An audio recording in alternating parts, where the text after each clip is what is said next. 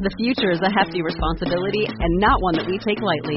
But then taking things lightly has never been what Hefty is about. That's why we've created the Hefty Renew program that turns hard-to-recycle plastics into valuable resources like park benches and building materials. To participate, simply fill up an orange Hefty Renew bag with accepted items, tie it up, and drop it in with your regular recycling. That's it. It's that easy. It's time to rethink recycling with Renew.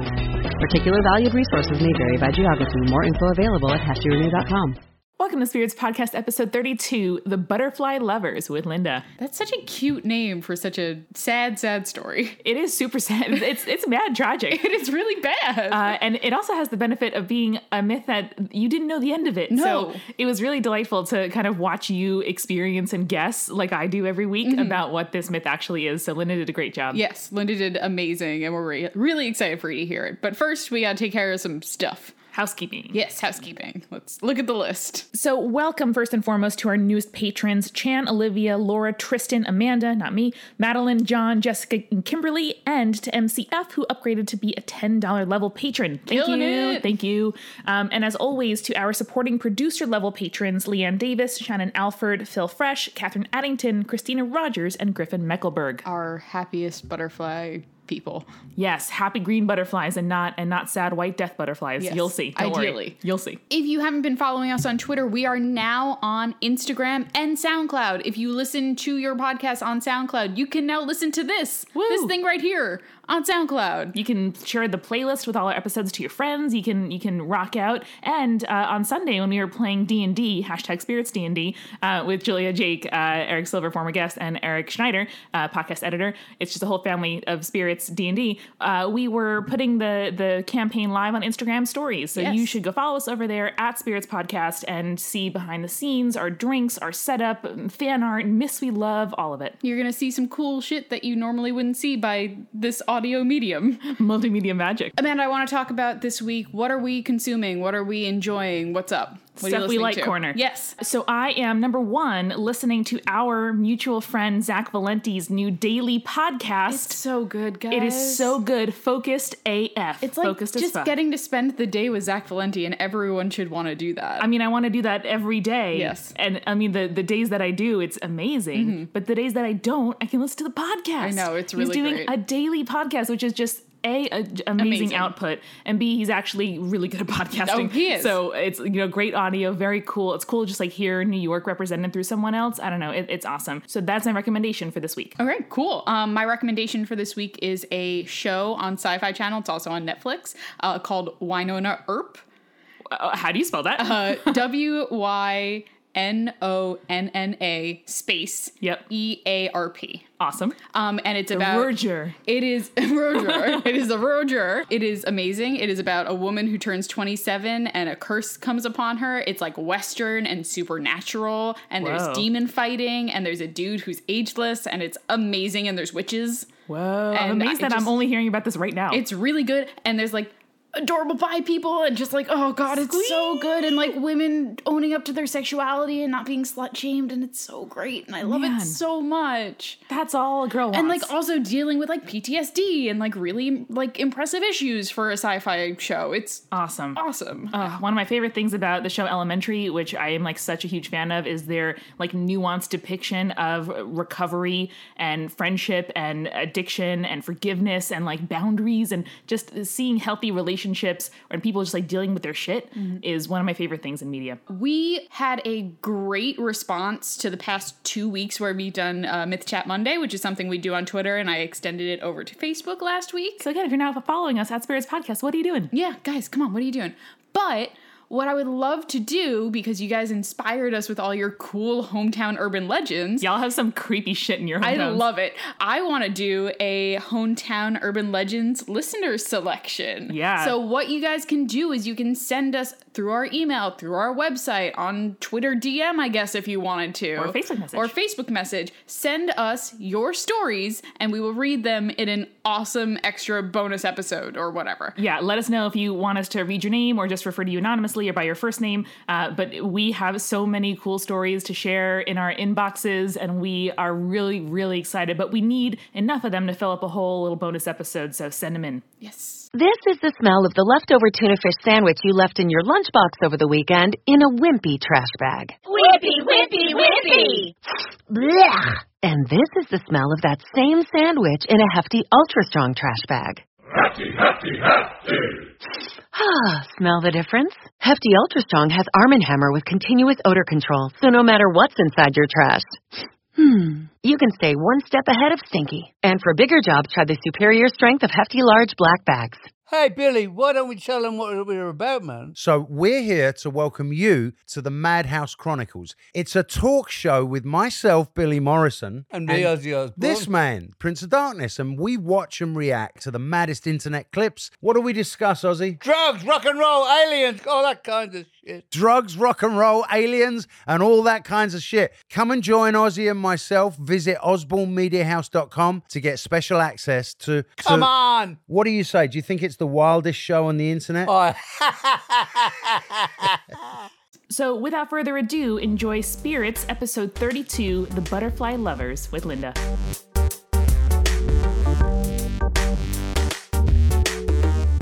Linda, thank you so much for joining us here on Spirits to tell us what is apparently going to be quite a depressing story about love. You know, it's what I live for, to find happiness and puncture it wherever I possibly can. Nice. Good. I think that's why we're friends, so Yeah. I really appreciate that. But what is the background to the story? Why is this something that you decided to bring to us today? So, the origins of this come in, I'm a first-generation immigrant. I was actually born in Shanghai in China. I lived there until I was about 3 before we immigrated to the U.S. And one of the things that always came up, I grew up in Raleigh, North Carolina, grits forever. Grits forever. Is like what kind of barbecue you like a question that is divisive? Is that what you No, ask because people? there's only one correct answer. So, and yes. It's called Eastern Carolina vinegar-based barbecue. So that's a yes. Yeah.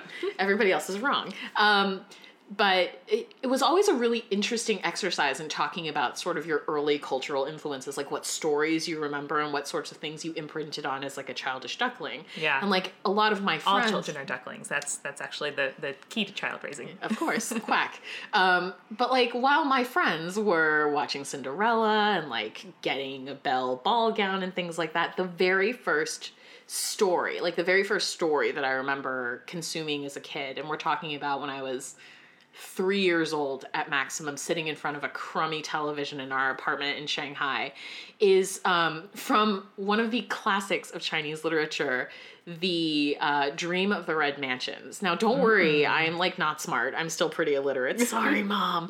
Like I wasn't reading this book. I was watching the 1980s television series of this. But that's how we take in our archetypes, right? Like the same sort of idea of like the, Hansel and Gretel, or like the fated love, or Sleeping Beauty type things. It doesn't have to be the source material. It's just kind of the archetype that's told over and over again. Yeah, the many, many interpretations of it. Like there have been dozens of probably films and attempts to tell this story, which is extremely sweeping.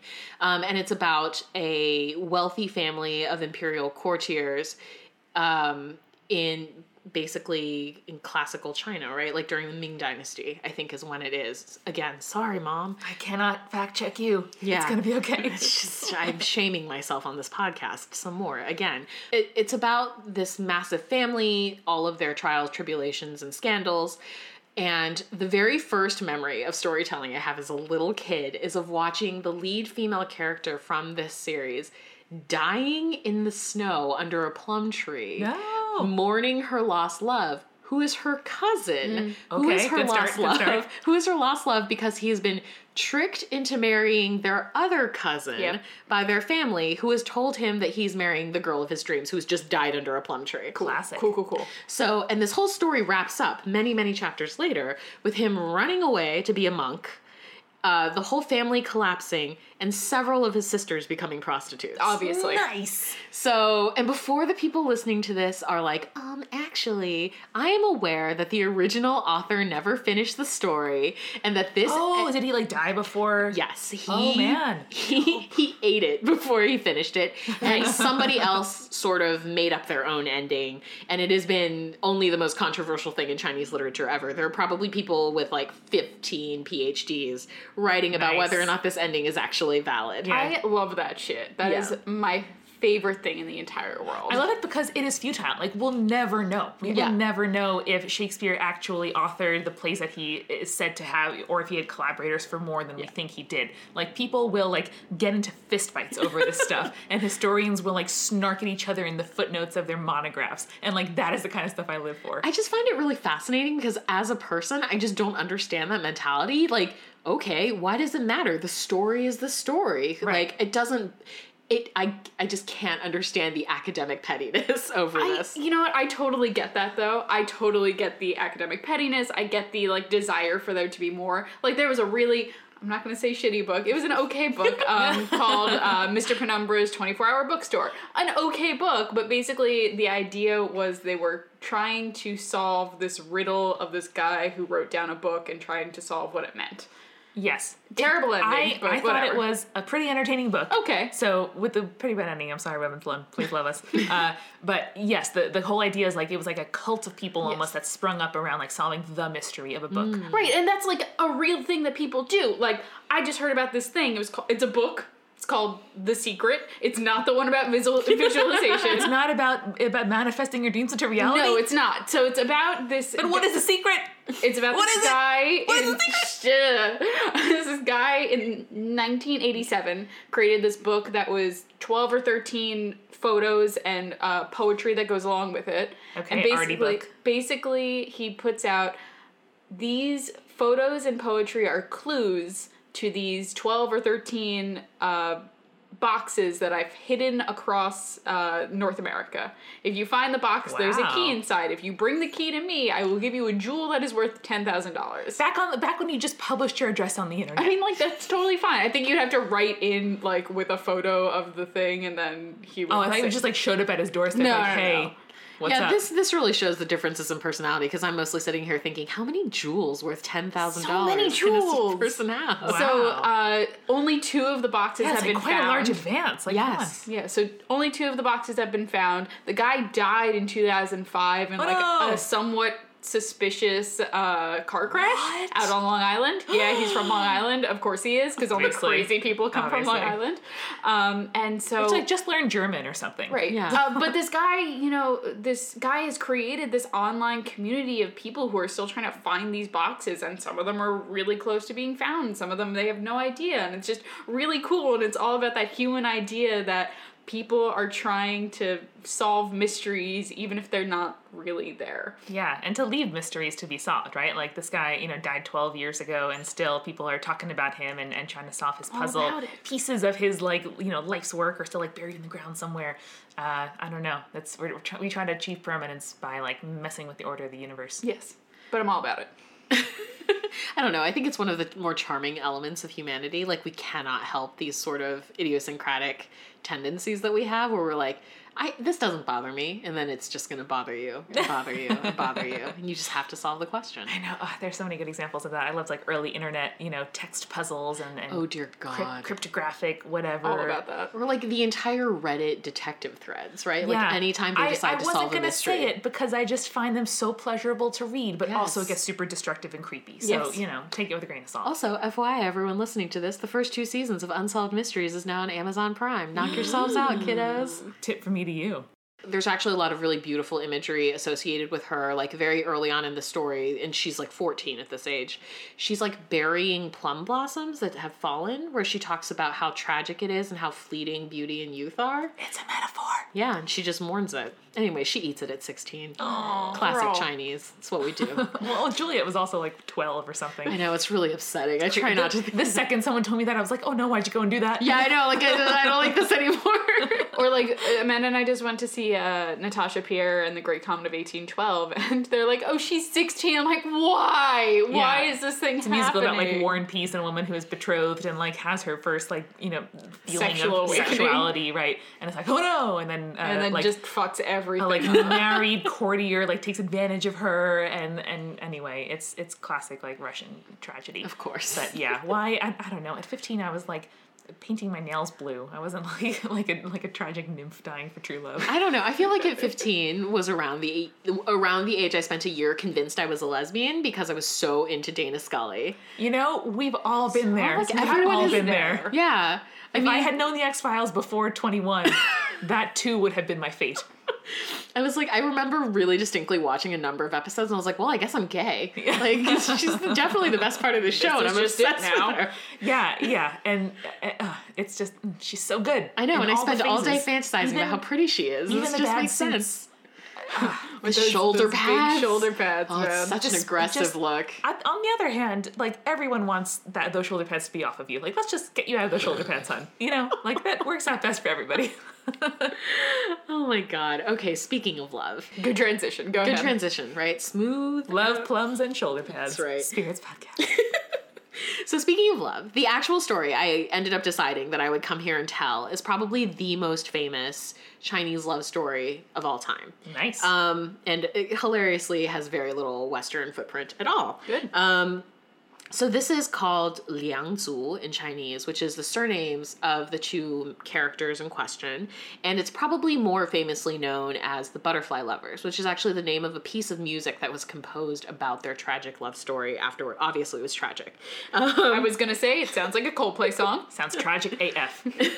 Yeah, and the other really interesting thing about this story is that it forms like a template for a lot of things that you will see in Asian storytelling, particularly in Chinese storytelling, in even modern day things. And you'll just like listen to the story and go down a checklist of like, yep, cross-dressing, weirdness, terrible families, death, like all of this stuff comes up. Yeah, That's like awesome. you listen to a story at the beginning, you're like, well, I guess we're not done yet because we haven't gotten to the cross-dressing. I know, like obsessive tiger mom focus on education. Yeah, it's already here. So, just to get us started, our lead characters are Zu Yingtai, which is our girl, so we'll call her Yingtai for the course of the story, and our dude is named Liang Sanbo, and we'll just call him Sanbo. So, the background is Zu Yingtai is actually the daughter of an extremely wealthy family. Sounds like she has a lot to lose. Sounds like it. She's the daughter of an extremely wealthy family, but her mother is extremely well educated, and she wants the same for her daughter. And also, if she's going to be anybody's wife, she needs to be a very erudite one. So the only way, of course, to get her sort of beyond the traditional female education of like some poetry and embroidery and things like that. Let me guess, cross-dressing? Yes. Yes. So her mom binds her breasts, teaches her how to dress up like a boy, and they send her off to like a boys' school, and she lives as a man for several years studying there.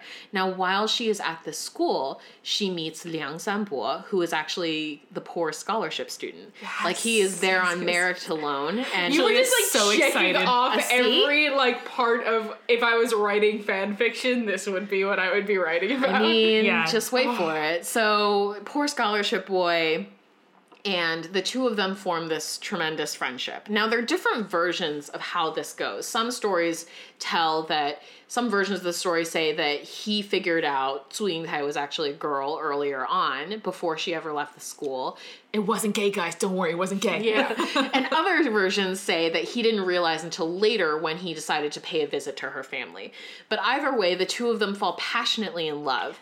So the challenge here is the following. He is dirt poor and a nobody, and she, because of both birth and her family's aspirations, is really fated for a very, very high-level marriage to which that he can never aspire to. So one of the things that's also important to know for the context of this story is that China was one of the first countries in the world that had a civil service exam. Yeah, so it was. Even though... fucking administrated so well. Amanda remembers that from world history, and that's about it. I do. Nerd shit for life. So the paperwork is always what got me. It's real good. It's real good. The war is like, whatever. Get back to the paperwork. I love it. So even if Sanbo was dirt poor and came from nothing, he could test into the bureaucracy and eventually hold ever higher levels of power within the government, based solely on his wits. So his plan was that he was going to take the civil service exam and place really high. Then I assume that he doesn't, because you said that's what his plan was. Well, he's going to place really high, and then he's going to take his newly acquired bureaucratic status and the promise of future advancement, and then go to her family and ask for her hand in marriage. Makes sense. Good plan. The version that I always grew up with was they discussed this was their plan. So after Yingtai had been taken home by her family, so the plan was that he was going to take this exam and he was going to score really high, he was going to become a high-level bureaucrat, and then he was going to go to her family and ask for her hand in marriage.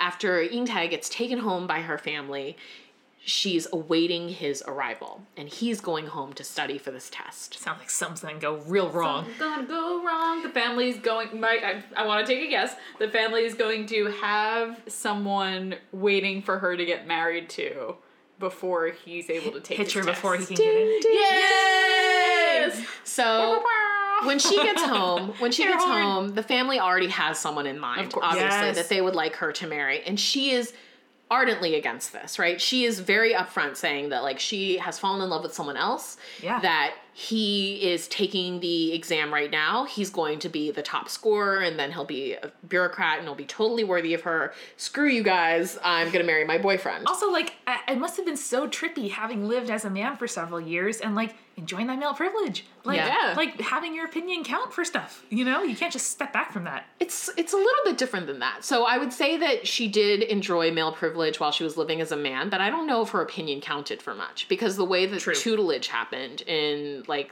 the school is very much the same way that Chinese schools still run today, where it's like a lot of memorization and people are mean to you. Yes. Gotcha. So she just, like, the card to enter was just the I mean, dress. but she was also away from home, right? Yeah. You have to understand that, like, these daughters of really wealthy households oftentimes never left the curated gardens of their homes. Yeah. So she not only saw the world, she saw the world unfettered by her family, and she couldn't be monitored, you know? She didn't have to embroider anything for years.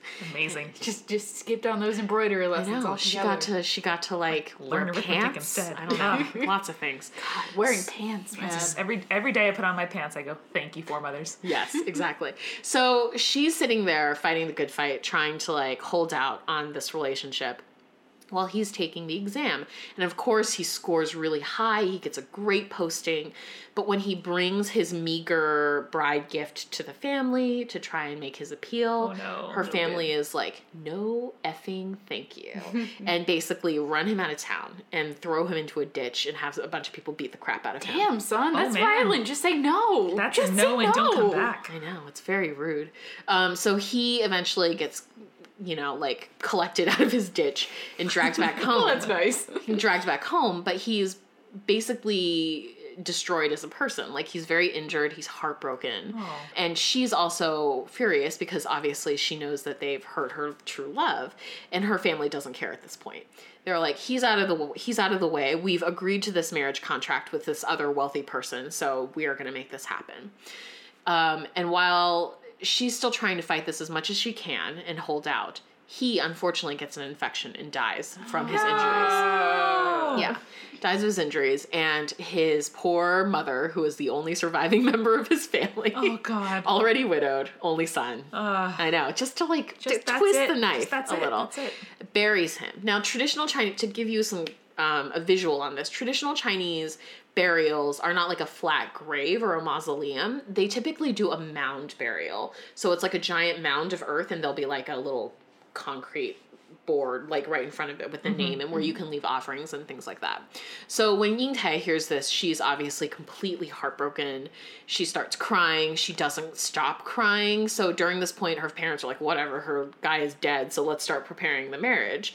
So all throughout the process... Don't mind the crying bride in the corner. Like, be a little upset for her, please. So all the while, she's crying. They're doing the marital preparations. And her mother at this point is starting to feel a little bit of guilt about the way this entire situation has gone down.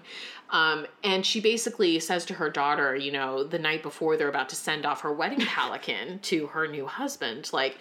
Wait, I'm sorry, what was that word? Wedding pelican? Because that's what I heard. I heard wedding pelican. I'm like, I'm sorry, is this like a thing that I don't know? Yeah, we just like stick a girl in the mouth. And no, I was like, oh, okay, so like the wedding gifts have to be small enough to fit in the pelican's mouth. I guess that makes sense. No, wedding pelican. Okay, pelican. A wedding pelican. Just to clarify. What is that?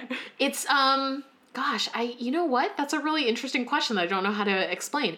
It's basically, in Chinese it's called a jiaozi, but it's like a man-powered, like, just a litter?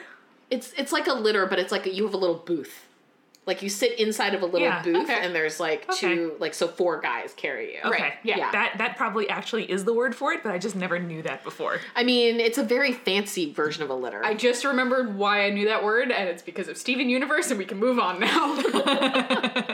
We must not have gotten there yet in our rewatch. No, we haven't. It was like one of the most recent episodes. It's good. Okay, sorry. Right. So they're getting ready to send her off on her wedding pelican soon. They're like, how can we make you stop crying? Like, yeah, I feel sort of bad that... Bring back my love. As a consequence of my choices, you are suffering. So Ying-Tae agrees. She basically says, like, look, I will consent to this marriage, but my last request is this.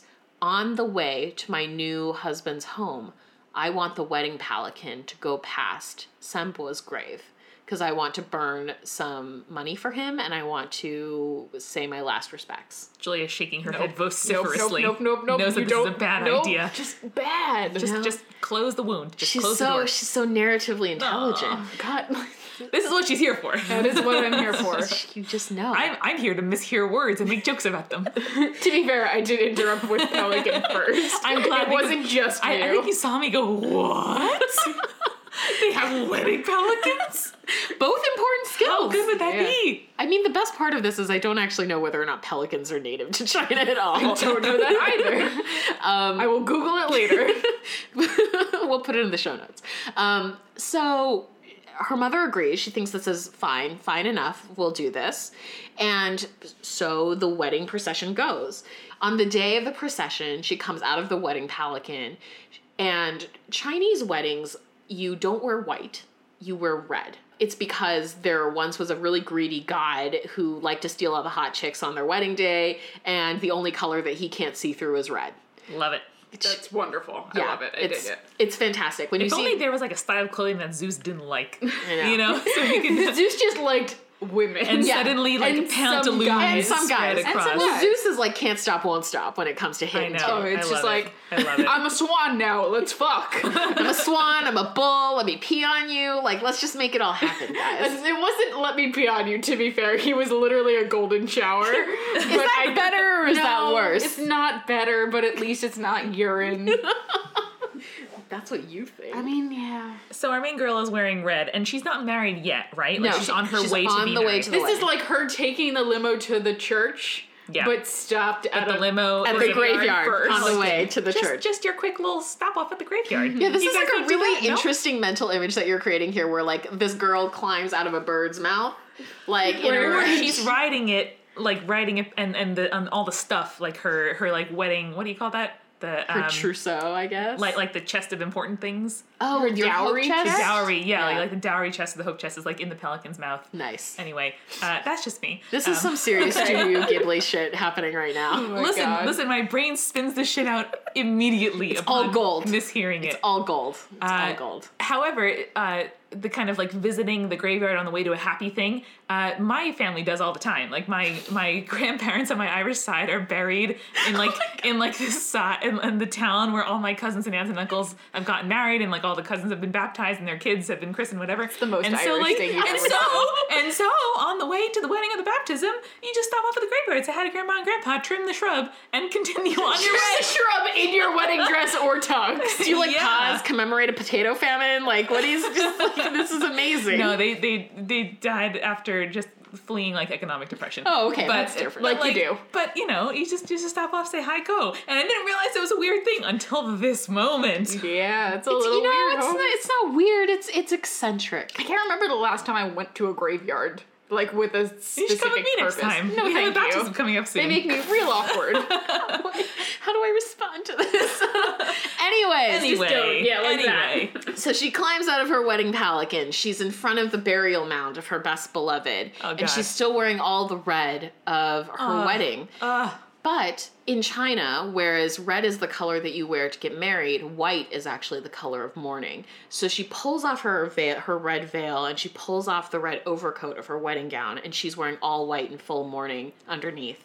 Yes. And she runs out to the grave where everyone thinks she's just going to be burning some paper money so that he has it in the afterlife or whatever. Oh no, does she throw herself on the grave and kill herself? No, she doesn't, because this is China and we is extra TM. So instead, the grave opens. Oh, yes! And she throws herself into it and it closes behind her. I'm all about that. That is so good. And the version of the story that I grew up with is that there was no trace of her. Like, she just, the grave consumed her so that she could be with her love. And that their souls turned into a pair of butterflies and that they flitted off together. Yes. I'm so about this story. I love that. And I love stories where, like, the elemental forces are on our hero's side. Yeah, and I think it's one of those things that's really interesting where, yes, it's a very human story, obviously, but it also has this underlying, elemental is really a good way to say it, like an elemental mysticism, because there's not really going to be the intervention of a specific god or goddess. It's just that the forces of karmic fate are going to be aware that some things need to be righted. And so, like, this is one of the very first love stories that I grew up consuming. And that sounds like very realistic expectations for you. I know. I mean, like, if I don't find a man who is willing to get the shit beaten out of him by my family and then have a grave that will consume me so we can be together forever, it is just not gonna work. Worth it. Also, let's just observe her epic, like, day to night transition of the, like, wedding finery to, like, dying in this dress outfit to haunt you thereafter. Yeah. So good. She's turned up to 11. She is. She is. Yeah. The story is turned up to 11. Yeah. Let's be real here. Love it. Yeah. It would have been 12 if they were pelicans. It would have been 12 if they were pelicans. So this is one of those stories that's very similar to, like, Romeo and Juliet has in terms of Western canon, where you can see echoes of it in everything, but it's also been reinterpreted in a million different ways. There was, like, a movie made in Hong Kong in, like, the 90s, which is what I grew up watching a lot of. There have been other movies made subsequently. There have been television series. It's been told 1.5 million times, and it's always this this template story about a sheltered girl who, freed from the confines of her female requirements, falls in love with someone. And it's always this, like, there's always this weird sort of subtext of, like, it's not gay because she's actually a girl. But it's also interesting, It's my favorite of all subtexts. But it's also really interesting, right? That, like, that education plays such a fundamental role in this. And also... And also the loss of your female requirements, like the loss of, like, the rules around being a woman is what actually let her fall so passionately in love, and that they developed this abiding relationship when, you know, sexual love may or may not have even been part of the initial conversation. So strong and so pure, right, and so worth waiting for. And there's also some element of, like, freed from expectation. Yes. The bonds that you make and the things that you discover are so much, like, purer and stronger. Yeah. Because, like, they wouldn't have been in the same room together if, you know, there wasn't some scholarship for him to get into that room where he wasn't supposed to be, and if she hadn't, you know, elaborately fooled the system to get into a room where she also wasn't supposed to be. Yeah, and I think that, but what fundamentally brings it back down to the very sort of, like, depressingly earthy Chinese interpretation of things is that even though, like, at no point in the story do you think that their love is foolish or misguided, like, you feel for them, like, these two people are genuinely in love, but that doesn't change the fundamental reality that they can never be together on this earthly plane. Like, he is not meant for her, she is not meant for him. There was no way it was ever going to happen, but they do find a way to be together, and it is in death. Just not on the earthly plane. Yeah. And it's different than Romeo and Juliet, where they, in a weird way, and I mean, like, this is coming from many years later from first having heard the story, but, like, it almost feels like you read the story, you're like, they're 14, they're really impetuous, like, they're making these foolish decisions to kill themselves without having any real understanding of the consequences. Just trusting some fire in the woods, getting their timing all mixed up, and, like, they create their own tragedy. Yeah, whereas he dies as a consequence of, like, this plan that they had shared, but just as a tragic side effect of it, and then she makes the deliberate act that this is the fate she chooses.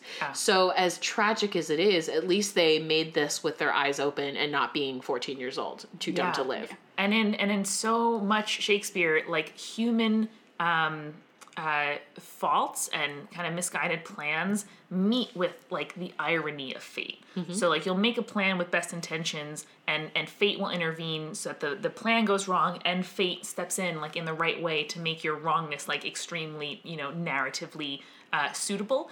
But here, like, the plan was sound, the family's rationale was reasonable, and like everyone just acted in their best interests. It wasn't like the horse carts missed each other, you know, or like the letters didn't get there in time. Like, it was, you know, just not possible given the, you know, the society they were living in. Yes. Sorry, I have a question really quick. Is there any sort of subtext to the story, or like implied, if she had just maintained in her place and had not like overstepped her female boundaries, that like this tragedy wouldn't have happened? I mean, it could be, right? Because I've grown up with these stories like third hand through movies and from my parents' retellings. But I find it difficult to think that's intended. Right. Because there's no way the story could have happened at all if she had ever stayed within her female boundaries. He wasn't like their groundskeeper. Yeah, I just wanted to make sure it wasn't like a cautionary tale, because I feel like that would have taken away from the story. I definitely feel like it isn't. I don't feel like there's... I think the interesting thing about a lot of stories that I grew up with is that there isn't like a moral attached to this. Yeah, do you know what I mean? It's complicated and sometimes sad. Yeah, there's like nothing, like you hear the story, like what do you learn out of it? It's like everyone can sometimes do their best, and as you said, act in their best interest in ways that make sense, and things can still end up in horrible configurations that are genuinely sad, but you look at it and you're like, this was sort of unavoidable, right? Like there was nothing you could do about this. Well, maybe if she stayed in her proper female role, this wouldn't have happened. They wouldn't have met.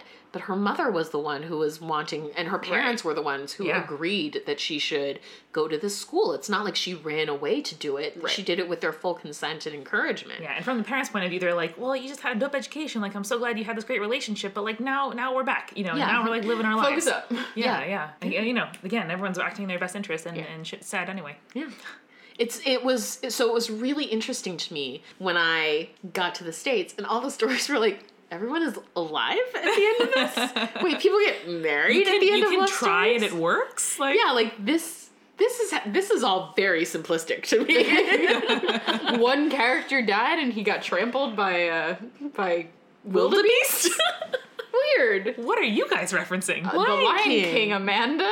I haven't seen it since like 1995. Oh, okay. You need to revisit that, because there is nothing like watching lions fall in love and being like, am I a furry? Like, this is a furry now. This is a little upsetting. Like, there's a scene where they're like making bedroom eyes at each other, and I was like, you're cats. They're like, why do I find Matthew Broderick as a lion hot? It's just like it's really upsetting, because when you're an adult, you're like, these are animals.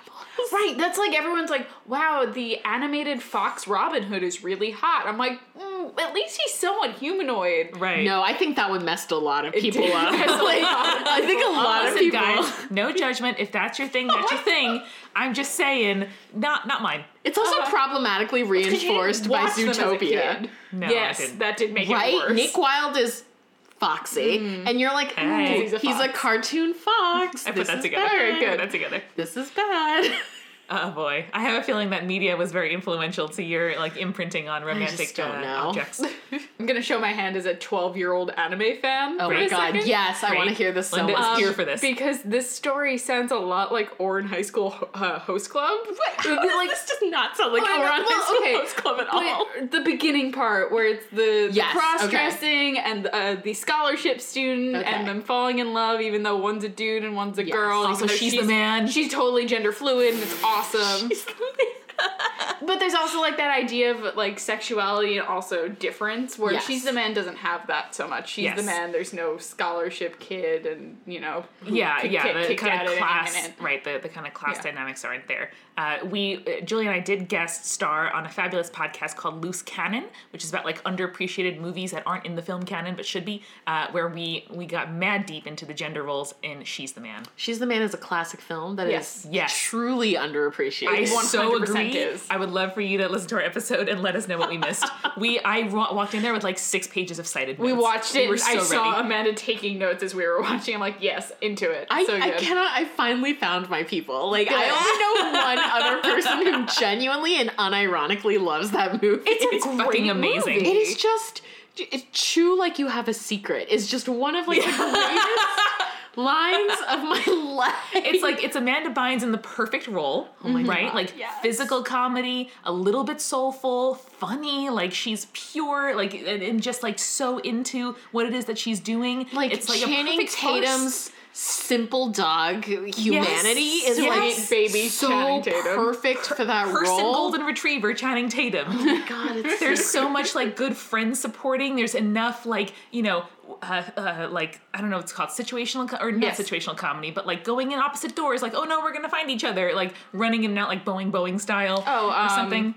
Farce, I guess. Yeah, I guess farcical. Also, but like one of the greatest, like, oh, now you can have a crush on her. Screw you guys. I hate high school. Yes. Oh, that is only such the a good best line ever. like it both is and respects and calls the fuck out of the like high school like dramedy you know, like romance relationship Like movie. real good for an early 2000s movie. the movie was #pure, and also It was.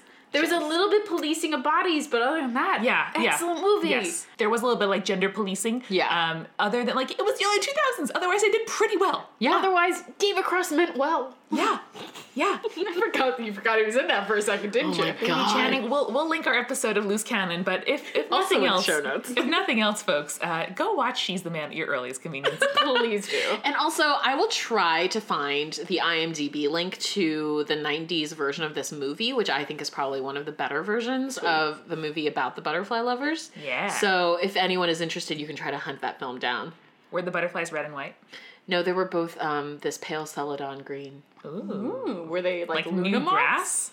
Pardon? Like Madison Newgrass, I said Luna moths because that's a thing. I don't know what those are. Oh, they're like these bright green, like butterflies, basically that have sort of like a long tail. They don't have tails. Okay. It's probably like a very pale green. I'll show you a picture of the Luna moth when we're done. Yeah. Two things. One, I said new grass, like the kind of metaphor of like starting anew and like new plants and things. That was cute. Thank you. But also, Luna is the name of a wonderful YA novel by Julie Ann Peters about a transgender teenager, and one of the first books I ever read about like gender nonconforming and trans youth. I think you gave that to me to read. I don't remember anything about it. She wrote several really good books. Was this recently? Nope, it was in like the early aughts or mid aughts. Oh, wow. Julie Ann Peters. Yeah, you were reading them early. Yeah, there was like one LGBTQ shelf at our library, and I read the fuck all out of of that them. single shelf. Well, thank you so much, Linda, for coming and not depressing us exactly, but you know, getting us interested in this like fundamental. I was expecting a lot story. worse. Yeah, I was expecting like just like blood slaying all over the place, No, like it's- ruining bloodlines, curses. It's less about gore when it comes to like what I call a very specific Chinese sadness. It's less about gore, and it's about this like deep knowing that you can never be truly happy. Look right now. This is so She's just like, oh. That's the best way to describe it. just Was just crystallized right then. It was a moment of existential sadness. It is crossed your it is face. the emotional equivalent of pressing on a bruise. That's the way that Chinese fiction should feel. Well, on that note, listeners, stay creepy. Stay cool. Bye. Spirits was created by Julia Shafini and me, Amanda McLaughlin. It's edited by Eric Schneider with music by Kevin MacLeod and visual design by Allison Wakeman. Subscribe to Spirits on your preferred podcast app to make sure you never miss an episode. You can find us on Twitter, Facebook, and Tumblr at Spirits Podcast. On our Patreon page, patreon.com/spiritspodcast, you can sign up for exclusive content like behind-the-scenes photos, audio extras, director's commentary, blooper reels, and beautiful recipe cards with custom drink and snack pairings. If you like the show, please share with your friends and leave us a review on iTunes. It really does help. Thank you so much for listening. Till next time.